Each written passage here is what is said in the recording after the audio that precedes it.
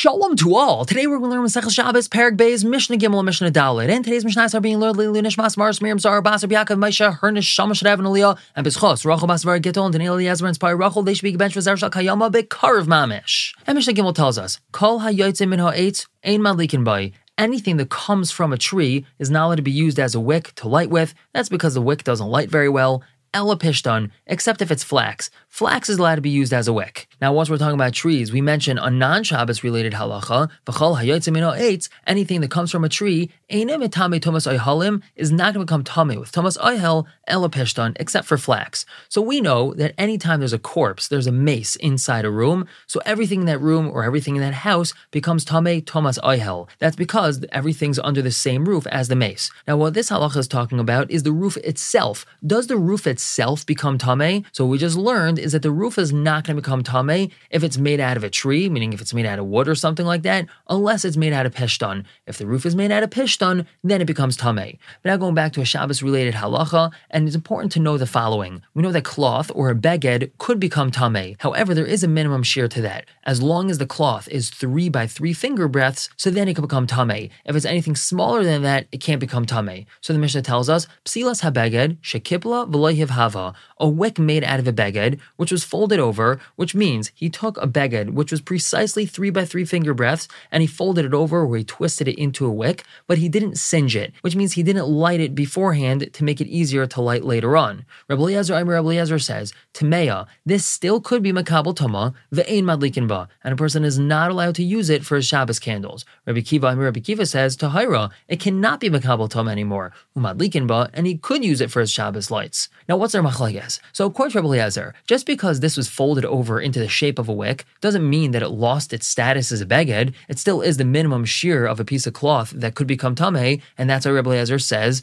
Tameya, that it could become tameh. Now, why is he not allowed to light with it? So over here, we're referring to a situation where Erev Shabbos is on Yontif, meaning Friday is Yontif. So now the moment he lights it, now it loses its status as a beged. Why does it lose its status as a beged? Because the moment he lit it, it got singed a little bit, and now it's slightly smaller than that minimum shear of 3 by 3, so it's not considered a beged. Well, now that it's not considered a beged, it's muktzah, because its status changed on Yontif. That's called nailad. Something which its status changes on Yontif, such as ice that melts, that's considered nailad, and it's muktzah.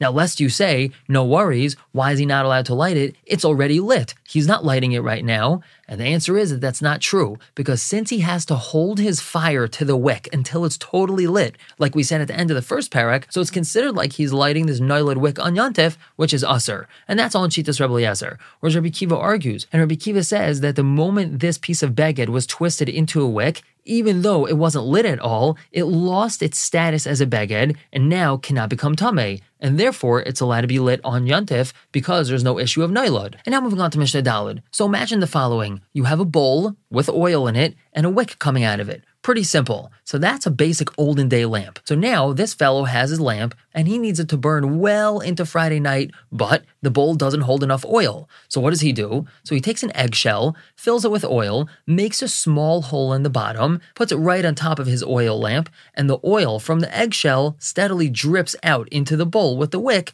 consistently adding more oil. That's just like an old school external battery pack charger for a cell phone. So now the Mishnah tells us, Lo yikav adam shrefer shel beitza. A person is not allowed to make a hole in an eggshell, v'malen shemen, and fill it with oil, v'yitnen al pi haner, and place it on top of the oil lamp, like we just mentioned, b'shvil sheteimen atefes, so that it should drip inside, and afilu hi shel cheres, even if it's made out of pottery. And the reason why this is usr is because we're afraid that he's going to need some oil for his salad dressing. He's going to take some oil from the eggshell contraption, and that's considered mechabe, extinguishing, because it causes his flame to go out sooner. So therefore, he's not allowed to use this contraption at all. Rabbi Yehuda Mata, Rabbi Yehuda allows it. Rabbi Yehuda says that we don't suspect that he's going to take oil out of this eggshell contraption once he made it, so therefore it's permitted to use this eggshell thing. However, the Mishnah continues, if the yotzer, the potter, the one that formed this oil lamp, formed it with this extra reservoir, with this little contraption, so mutter, even according to the Tanna Kama, he's allowed to use it on Shabbos, because it's all considered one kli. And the same way the Tanna Kama doesn't suspect that he's going to take oil out of the original lamp,